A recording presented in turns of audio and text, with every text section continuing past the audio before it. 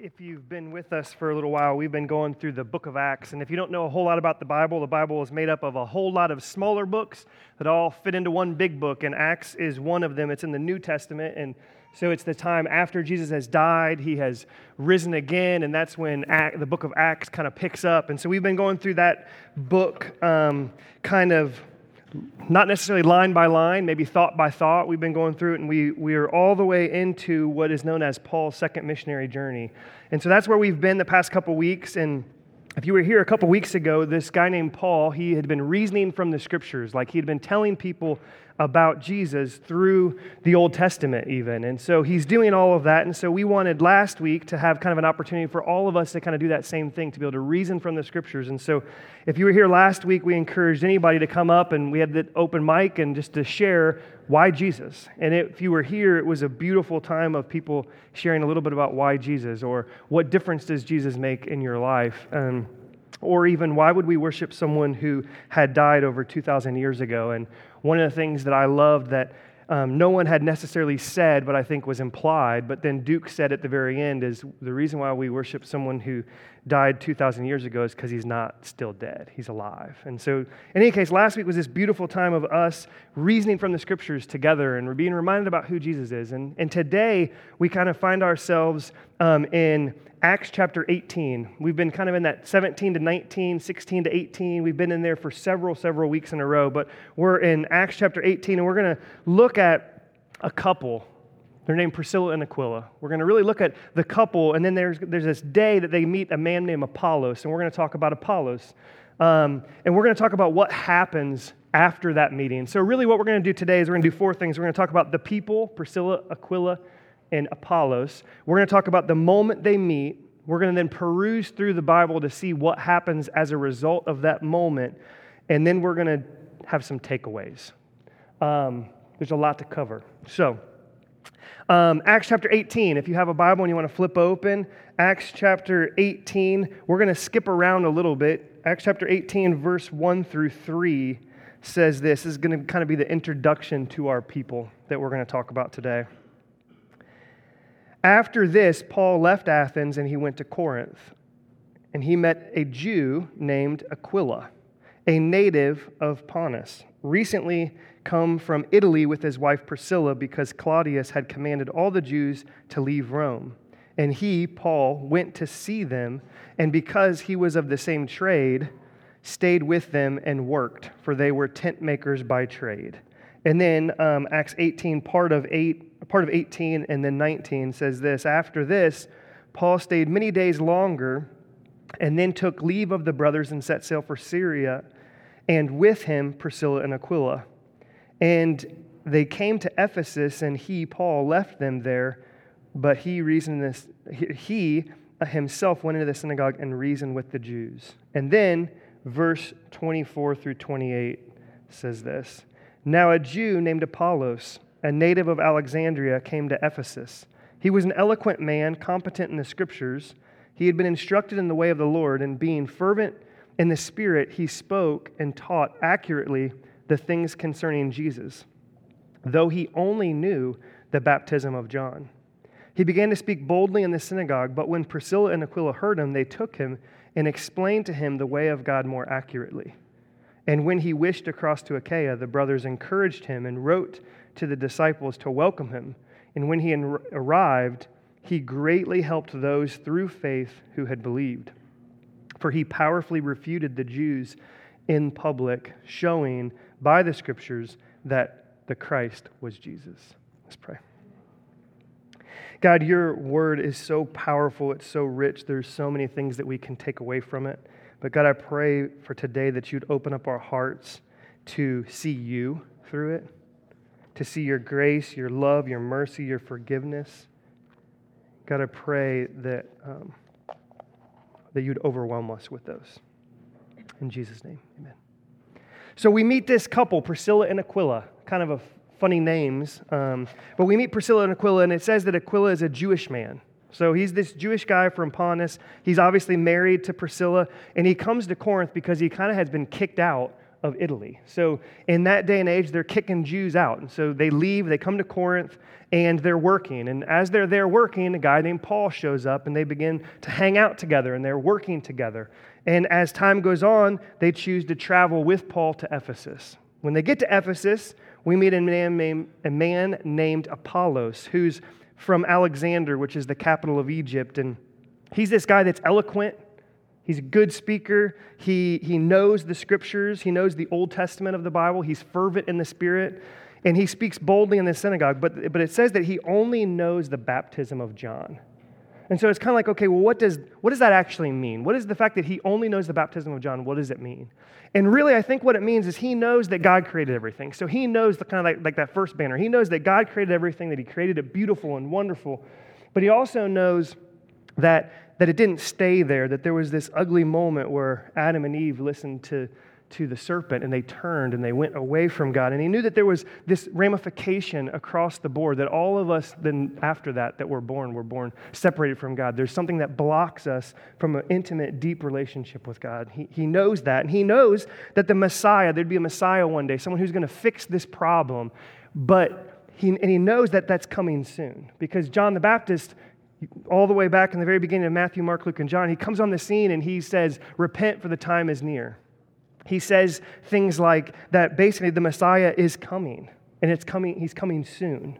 So Apollos knows that this is going to happen, it's going to happen soon, but as he's sharing, what Priscilla and Aquila realize is that he knows a lot, but he's missing Jesus.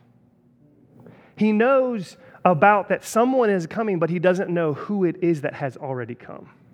And so what we see in this is that it says that Priscilla and Aquila, that they explain the way more accurately.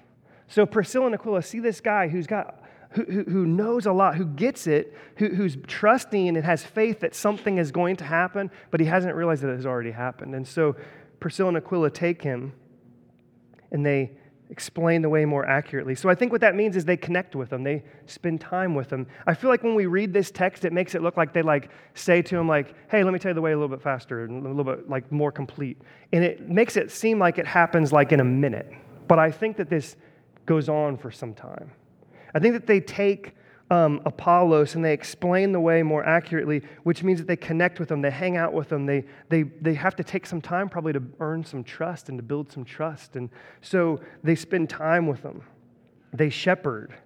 They reason with him from the word, and they explain it to him more accurately.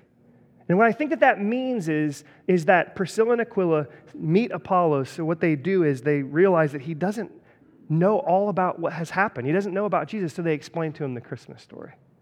They say, Apollos, years ago, an angel showed up to a virgin and said, you will be with a child. And she says, how can that be, for I'm a virgin? And he says, the Holy Spirit will come upon you and you will have a child and he will save his people from sin. You will have this child who will be the Messiah, who will have the throne of his father David. And 9 months later, as Mary is traveling, because there's a census, she will have this baby who will be placed in a manger because there's no room for him in the inn. And a star will light the sky. And angels will show up to shepherds and will say, I bring good news to you of great joy, for today a Savior is born. Amen. And this good news is for all people. It's not just for some people, it's for all people. And then wise men will also come to this baby Jesus and will bow down and worship. And it says that they will make haste to get to him. So I think Priscilla and Aquila tell him this story, the Christmas story. They tell him about the Christmas story. But what's so cool about the Christmas story is it doesn't stop there. It's not just this baby, but there's this continued story that goes on. And so Apollos would have heard from Priscilla and Aquila about the baptism of Jesus. That, you remember, Apollos knew the baptism of John, so he knows what John is saying. But they would have said, but listen here, John himself, when he saw Jesus from a distance, he said, behold, the Lamb of God that takes away the sin. And so what he would have said is, listen, John himself said that this Jesus was so amazing and so great that John could not even untie his sandal. He was unworthy to untie his sandal.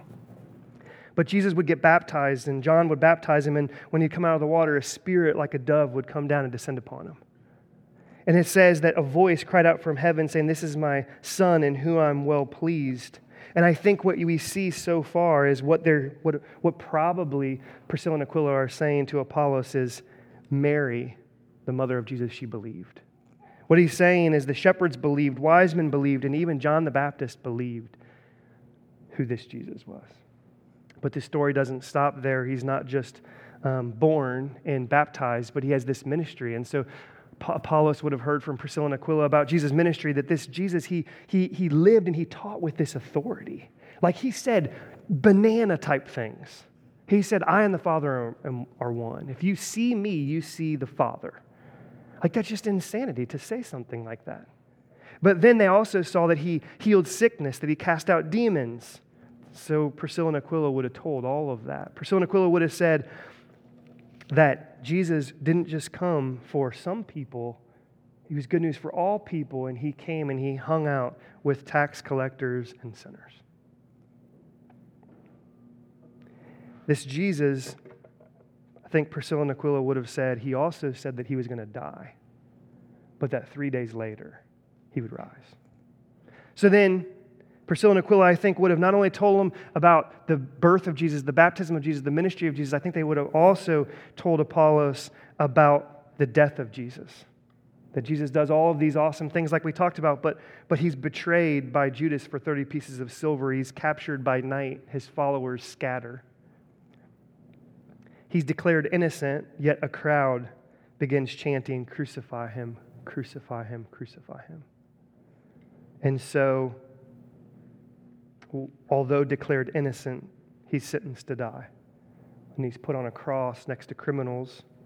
And just before he takes his last breath, he says, "Forgive them, for they do not know what they do."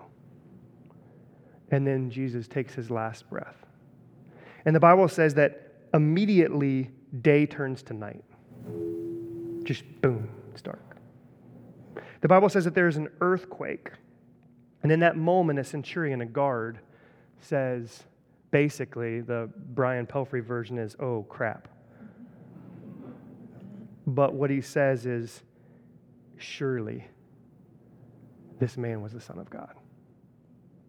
I think Apollos would have heard about the death of Jesus from Priscilla and Aquila. But I think Priscilla and Aquila would have said, and guess what? He was poor. Jesus was poor. He had nothing. He had no place to lay his head. And so he was given a borrowed tomb. He was placed in a rich man's borrowed tomb. And they rolled this huge stone, and it blocked the tomb. They put guards outside the tomb, and it was all quiet for 3 days. But I think that Priscilla and Aquila would have said, "But Apollos, you know what happened next?" Some of the women went down to the tomb. They went to pay their respects to this Jesus that was this amazing teacher that healed people, he was just this awesome guy. So they went to the tomb, but the tomb had been opened. The stone had been removed. And then angels showed up to them and said, "Why are you looking for someone who is dead? He's not dead, he's alive." And then Jesus appears to a woman named Mary Magdalene, and she leaves from there declaring to the rest of the disciples, "He's alive. He's not dead. He's alive." And it says in Luke chapter 24 that they believe it to be an idle tale. But I think that Priscilla and Aquila would have told Apollos about Jesus' birth, Jesus' baptism, Jesus' ministry, Jesus' death, Jesus' burial, and Jesus' resurrection. And I believe that Apollos, I try to imagine what this moment would look like, and I feel like if I was Apollos, like the joy and the surprise and the excitement and the facial expressions, like I picture Apollos like leaning off of his seat, like Jesus, so he did all this stuff, and then, oh no, they killed him and he died? Then he rose, he grasps this. And while I think in a way he started this story where he didn't know of Jesus maybe, but now he knows what has happened, and he gets it, and it's this beautiful, amazing moment. But I think, when I think of Apollos, I think of humility. You get Priscilla and Aquila, some couple just come up to him and say, hey, I want to tell you about this, what happens after what you know of. And the humility that it takes for him to be open and to listen. He's an eloquent man. He knows he's competent in the scriptures, and yet he is willing to be humble and come under this couple and listen to them about what they say about Jesus. The teachability that it shows, and then the faith that it shows, that even though he hasn't seen all these things, he believes. It's this amazing, beautiful moment. So what happens is we have talked about the people, Priscilla and Aquila and Apollos. We talked about this moment that they meet. And we can read through the Bible and we can see that there are many results that come out of this meeting. I'm going to go through them real quickly. In chapter 18, verse 27, which we read, Apollos will go on to go to Achaia. He will greatly help the believers. He will powerfully refute with the Jews, and he will show by the scriptures that Jesus was the Christ. It's this amazing result. You can see, like what I said a couple weeks ago, that the beauty and the simplicity of the gospel has penetrated his heart, and he is out there sharing it. It's this beautiful picture of what happens. We can read on in Acts chapter 19 that he will from there, Apollos will, from Ephesus, having learned this new truth and realizing that his message was incomplete, now knowing Jesus and his power and his birth and his burial, his resurrection, all that stuff, now he'll go to Corinth. And then if you read in the letters to the church in Corinth, 1 Corinthians, 2 Corinthians, you will see that Apollos will go on to have as successful, if not more successful, of a ministry than Paul himself had there. Because they'll say things like, I follow Apollos and I follow Paul. And Paul will kind of rebuke them saying, look, you don't follow Apollos, you don't follow Paul, you follow Jesus.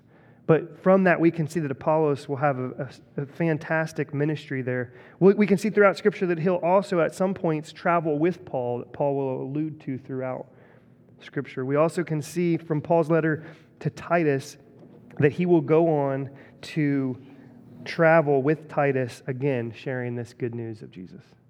And so what we see is that that Apollos, after this moment, will have a lasting and profound impact on the kingdom. When we look at Priscilla and Aquila, what we see is 1 Corinthians 16:19 tells us that Priscilla and Aquila will send their greetings to the church in Corinth as Paul is writing this letter, which we believe he was writing this letter from Ephesus. And he says that not only do Priscilla and Aquila greet the people in Corinth, but also the church that is in their house. And so what we can see from this is that after this moment where Priscilla and Aquila meet Apollos, they'll have a house church that meets in their home. And they will pour into other believers in Ephesus. Later on, as time goes on, the church in Rome gets a letter that is written by Paul, and Paul sends greetings to Priscilla and Aquila, which tells us that most likely after this moment, they'll plant a house church in Ephesus, and then they'll go on to Rome, where they will also plant another house church. And Paul will say that they are his fellow workers, that they risked their necks for Paul, that they were powerfully used for the Gentiles. And again, he'll mention the church that meets in their home. And this is kind of side topic, just for half of a second. As I read, after I think through all that, and I read back through Acts 18:2, it says that Paul went to Corinth to see them. And I wonder, even if in Corinth, maybe Priscilla and Aquila had a church that met in their home there. But altogether, what we see is that Priscilla and Aquila will be powerfully used by God in Corinth, in Ephesus, and in Rome. They'll be powerfully used by the Lord in the life of Paul, the life of Apollos, the life of Timothy. They'll have churches that meet in their home, and they'll be powerfully used for many Gentiles. And I think what we see in all of this is Priscilla and Aquila, these people, there's this moment that happens where they share the good news with Apollos, and the result is all three of them are powerfully used for the gospel. Those are the people, that is the moment, that is the results. Now, if you ever do much of studying the Bible, people will throw out terms like you should first read and do who, what, when, where, why, how. And that's kind of what we've done. Or they'll say maybe observe the text, then interpret the text, and then imply the text. And that's kind of what we've done. And so I think there's a whole lot that we could take away from all that we've said right now. I think there's a whole lot of things that we could take away, but I want to focus on 3 things that I think that we can take away from this text. Number 1 is this. I think that you see Priscilla and Aquila, a husband and wife, as true partners in the gospel. You see this husband and wife, true partners in the gospel. And I think back to this advice that Sarah and I got, I know I got, and I think she got, and it was kind of separate, is when you're single, what you do is you just run the race toward the Lord. You just seek to know Him, to love Him, and to follow Him, to serve Him. And eventually, it's like you're running a race, and you're going to look over and realize that there's somebody who's running beside you. And for me, I was kind of running that race, and I looked over, and I saw that Sarah was kind of running that same race. It was like, well, she seems pretty cool. And we're still just running. And what they said is what will happen is as you're running that race, eventually you'll kind of come together. And so that's kind of totally exactly what happened with Sarah and I, is that we became interested in each other. Me more interested in her to start, but at least I thought. She was more interested than I was. Don't let her fool you. But what happens is a couple comes together, right? But I think if you really look around, even in the church, what you see is a husband and wife get married, but then because they each have different interests, because they each have different ideas of things, or maybe because they even have different giftings, eventually what happens is, yes, they've come together, but then it's now almost like, well, he goes and does this, and she goes and does that. And we saw that in our lives. So what happened is we got married, and we took a little bit of time kind of off of ministry, so to speak, to really focus on what it means to be married and all this stuff. But then what happens is I became very passionate about teaching about discipleship. Like, how do we pour into people so that people pour into people? And so I'm kind of doing all this type of stuff. And at the same time, Sarah's getting really passionate about, we want to have kids that know the Lord. And so she gets really involved in children's ministry, and I'm really involved in discipleship ministry. And then Sarah realizes that being around kids all day teaching and then being around kids all day Sunday is a little bit wearing, and realizes that I think I want to be part of women's ministry. It was more than that. But so she starts really pouring into women. I'm pouring into guys and to people who are doing discipleship, and Sarah's pouring into women, and we're kind of going 2 different directions. And I look at this, and I think that Priscilla and Aquila, they're the partners in the gospel. And I look back to Sarah and I's earlier days in ministry, and not to say that we were doing anything wrong or anything bad, but I think, what would it have looked like if I would have been more involved with what she was doing? What if I would have said, you're pouring into these kids, I'm going to come with you. Or if I would have even said, hey, you're pouring into these kids, what are some of their names? And while you're doing that, I'm going to be praying.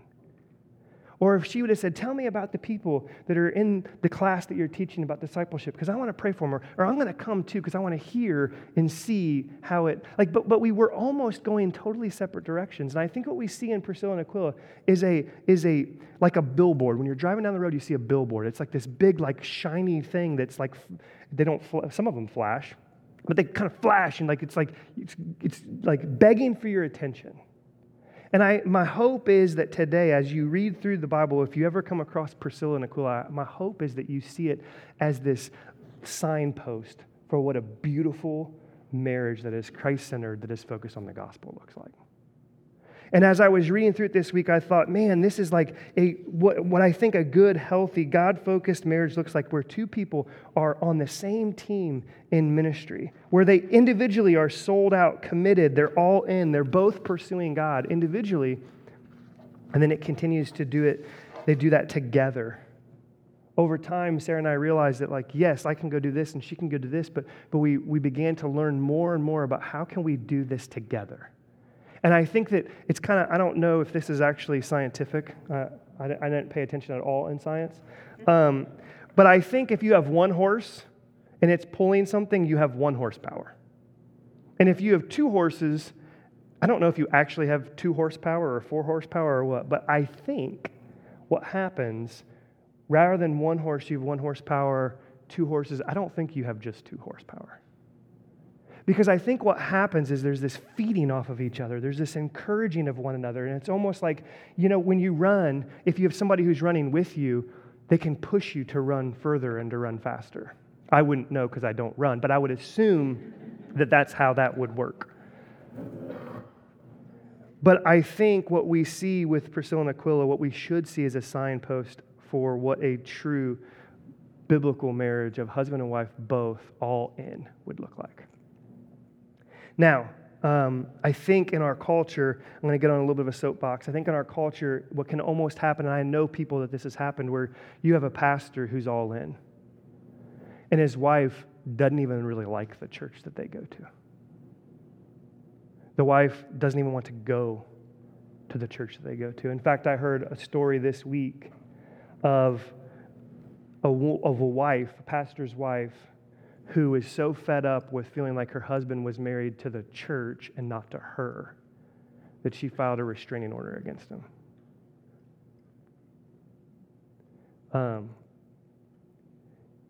Is there more to it than that? Probably.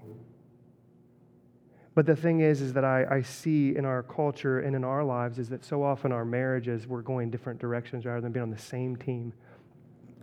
Priscilla and Aquila are mentioned 6 times in the New Testament, and they are never mentioned apart. I don't think that doesn't mean that they weren't doing opposite things or different things at different times, but I think that their ministry was known as it being together. And I think that it should stand out as a signpost. And now again, last thing on this point, I think that there could be some who say, I'm still single. Man, I think this gives a good picture of what a godly marriage that's focused on the Lord could look like. I also think that there are people who could say, I wish, man, my wife won't even get out of bed in the morning. No.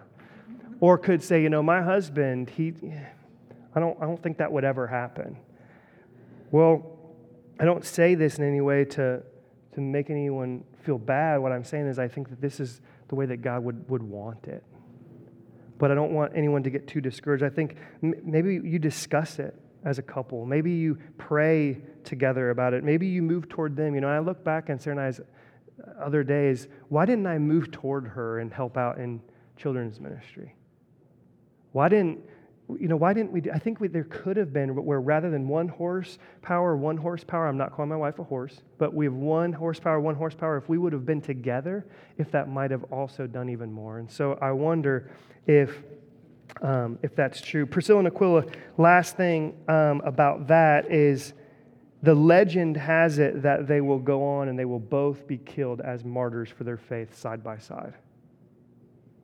I think it really should just be the signpost of what a marriage that is focused on Christ with both people all in would look like. Number 2, second thing that I kind of take away from this is that both the husband and wife are doing ministry. Both of them are doing ministry. In fact, if you read through all 6 places in the Bible where they are mentioned, 4 of the 6, they will be called Priscilla and Aquila. 2 of the times they are called Aquila and Priscilla. And why is that important? If you remember when we were talking about Barnabas and Saul, and then we've talked about Paul and Barnabas. Paul and Saul are the same person, but why is it that in the scriptures they're referred to as Barnabas and Saul for quite some time, and then later referred to as Paul and Barnabas? I don't know for sure, but I can tell you that I think that first name in some way, shape, or form has prominence. What does that mean? I don't know exactly what that means. Barnabas is the one who kind of brings Saul in and starts doing ministry with him. Eventually, it becomes Paul who's almost pulling Barnabas with him places it appears in the text. I don't know exactly what it means, but I'll tell you this. I think at the very least it means that Priscilla is very educated. She's able to explain the scriptures. She too is very willing to open up her home for them to have house churches in it. She too is very willing to be put in harm's way. I believe that she too is a woman who is powerfully used by God. And I think that men and women can so often sell themselves short on what God wants to do in and through them. But I want to speak for just a minute specifically about a couple things. One, in our culture, I think men can almost be viewed as these lazy dummies. If you watch some sitcoms, it's like all the guys are just these lazy dummies. And sometimes that's true. And I think that there should be this thing in us that both husband and wife are doing ministry, and we as men, we need to step up. We need to stand up. We need to lead. We need to love. We need to be passionate. I see that, right? But I also see, and I think that in the church, we don't talk about it often enough, so I'm going to get on a soapbox for a minute. I think that if you really look through the scriptures and you even look through this and see Priscilla, you see a woman who's powerfully used for the Lord. And I think that we don't talk enough about how powerfully women can be used for the gospel. If you read through the Bible, you'll meet a woman named Rahab. She'll be a woman who will help hide spies and will help God's people get into the promised land. She plays an integral part. You can read through and meet a woman named Ruth, who's a woman who has such an upright character that she has a reputation around the entire town because of her character. You can read of a woman named Deborah, who will be a prophetess and judge that will deliver people as a military leader. You can read about Hannah, a woman who vows, if the Lord allows her to have a child, that she will hand her child over. And she does, and she never seeks to take him back. I can tell you as a father, it is hard to hand my kids over to the Lord, but I feel like it's even a little bit harder for most moms to let go and hand their child over to the Lord. And in the midst of the scriptures, you see this woman who I think is powerfully used by God because she's willing to hand her child over to the Lord. I remember hearing a message at one point, and the guy said, I wanted nothing more than my kids to serve the Lord until my daughter came and told me that she wanted to be a missionary in a very, very rough area. And I no longer wanted her to serve the Lord. I think Hannah is powerfully used in the scriptures for us to see that. You see Mary, the mother of Jesus, who lives her life in total surrender as a devoted servant. You see Martha, who opens up her home and who serves. She gets bashed for it a little bit, but I think it's an amazing picture of how she's used. You see Mary, who's always sitting at Jesus' feet, seeking to learn from him. And through the scriptures, you see women who are powerfully used in things that we can, these huge lessons that we can see. You see Mary Magdalene, she was the first person to see the resurrected Christ. She's the first person to announce he has risen. You see throughout Matthew, Mark, Luke, and John, the Gospels, you see women displaying tremendous faith. You see them worshiping the Lord. You see them following Jesus. You see them as prayer warriors. You see them as evangelists. You see that it is actually throughout the scriptures, it's women who most often, maybe not most often, but it says that women were providing for his ministry. And you also see women proclaiming Jesus. In the book of Acts, women are part of the 120. Women are very often opening their homes. You often see women sharing Jesus with their whole families. You see in our text today that women are so much a part of the ministry that they're explaining the scriptures alongside their husband. As we continue on in the book of Acts, we'll see Philip the evangelist. He will have 4 prophetess daughters. Women are powerfully used throughout the scriptures. If you continue to read through the Bible in Acts chapter 16, you'll meet a woman named Phoebe. She's called a deaconess. She's a female woman who's serving the Lord. She will be the person who is handed the letter to the church in Rome and told to take that to the church in Rome. She will take the letter to the church in Rome, and Paul will call her a saint, call her a partner in the gospel. She will also most likely be the one who, if the church in Rome has questions, she'll probably have to in some way try to answer those questions. You can read about a woman named Juania, who Paul refers to as a prisoner with him, that he says that she was in the faith before he was, and he refers to her as an apostle. Now, there are some that say that's not a woman, that's a man, but the name is in a female form.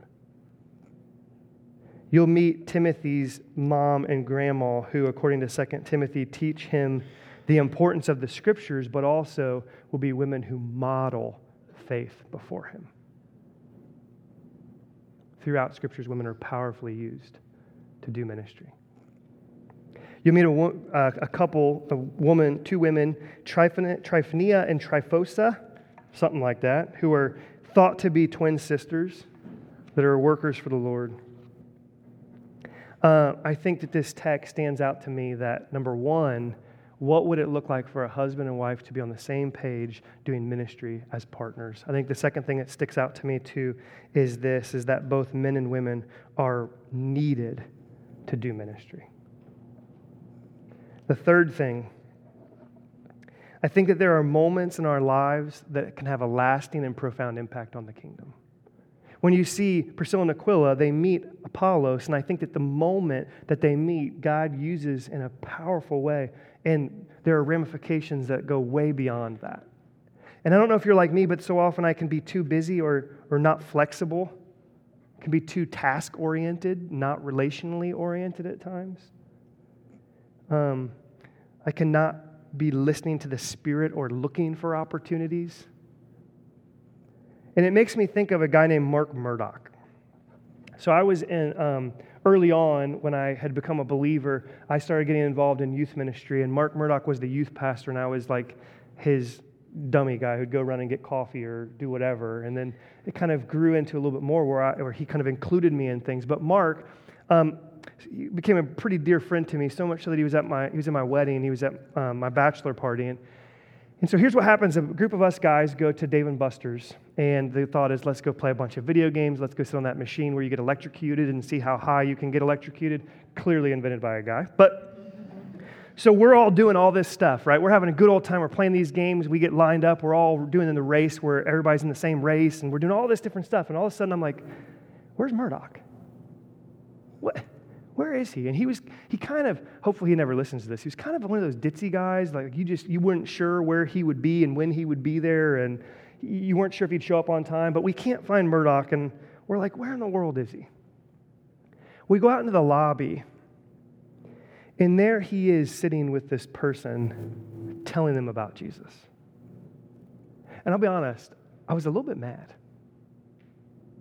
I was kind of like, you know what, this is my bachelor party, dude. Like, this is it. This is the one I get. And I want you to be in here with us playing these games and being idiots and just having fun. But he was choosing the better thing. Like, he looked for those moments, realizing that at any moment God could use him to do something powerful for the kingdom. And it's a huge challenge to me that there are moments that can have a lasting and profound impact on the kingdom. I wrote this down this morning as I was thinking through it. Those that are so often most powerfully used by God are those who are willing and ready to say yes at any moment. And I confess to you that there's a lot of moments I'm not ready to say yes. But this text to me stands out as being willing to look for those moments. Because I believe that just like Apollos, I think there are people like that all over the place. They know a lot of the information, but they have failed to fully see Jesus. I think there are people this time of year that they know the Christmas story, but they're missing Jesus. I think there are people that know about Jesus' ministry. Like, there was this Jesus, and he said he did things like this. Like, they know about that, but they're missing Jesus. I think that when you look around in real life, you see people that know that there was this guy named Jesus and he died, but they don't know that he rose. There are people who may even know that he supposedly rose, but they don't really know that he did and why he did. I'm going to wrap it up. I believe in our text for today, as we look at these people, Priscilla and Aquila and Apollos, as we see this moment that he shares with them, I think we see this beautiful, beautiful thing. And the results have this dramatic, lasting impact throughout Scripture.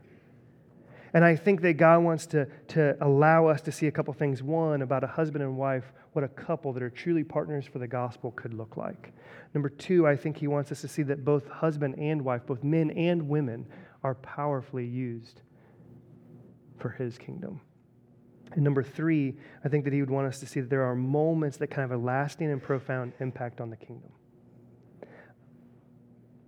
I feel like in a room this size, there are people who maybe have never fully understood what Apollos heard.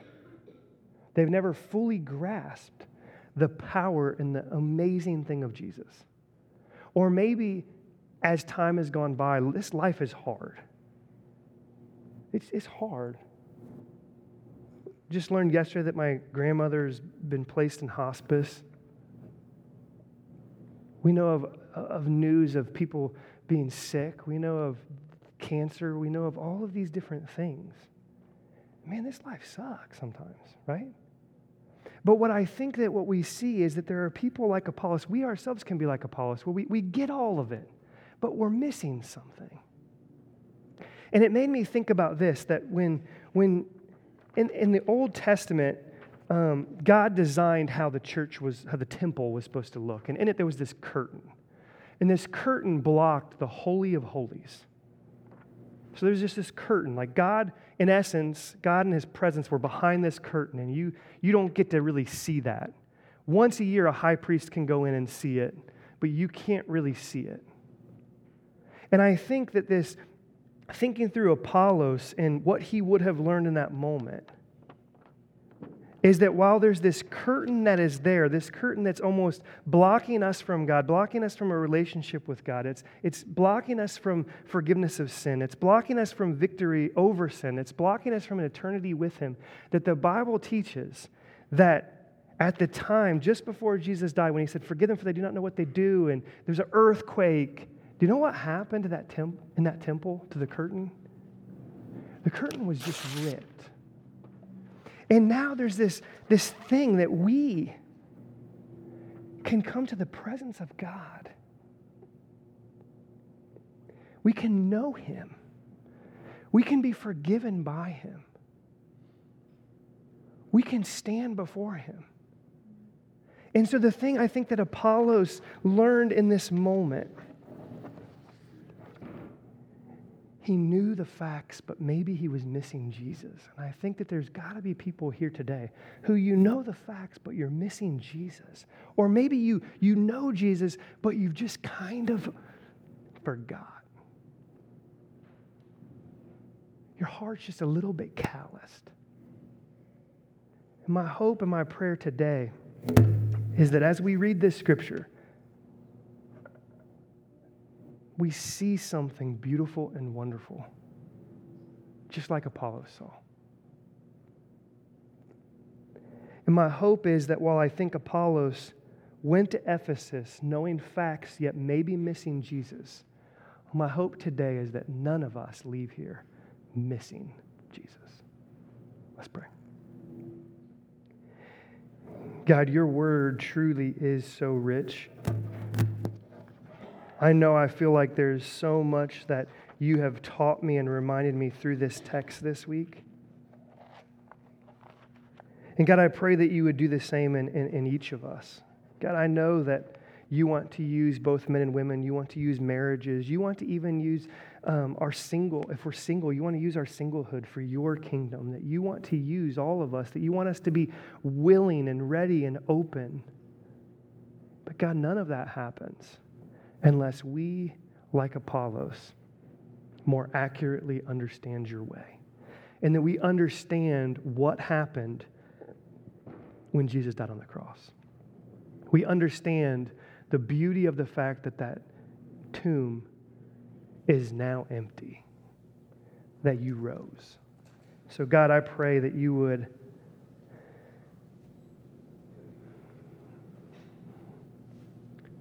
just help us to see you more clearly. Help us to more accurately understand the way. God, give us people like Priscilla and Aquila to remind us when our eyes begin to feel that it looks so far away. And God, give us a heart like Apollos that's humble, that's teachable, and that looks to you to see the way more accurately. In your awesome and precious name, amen.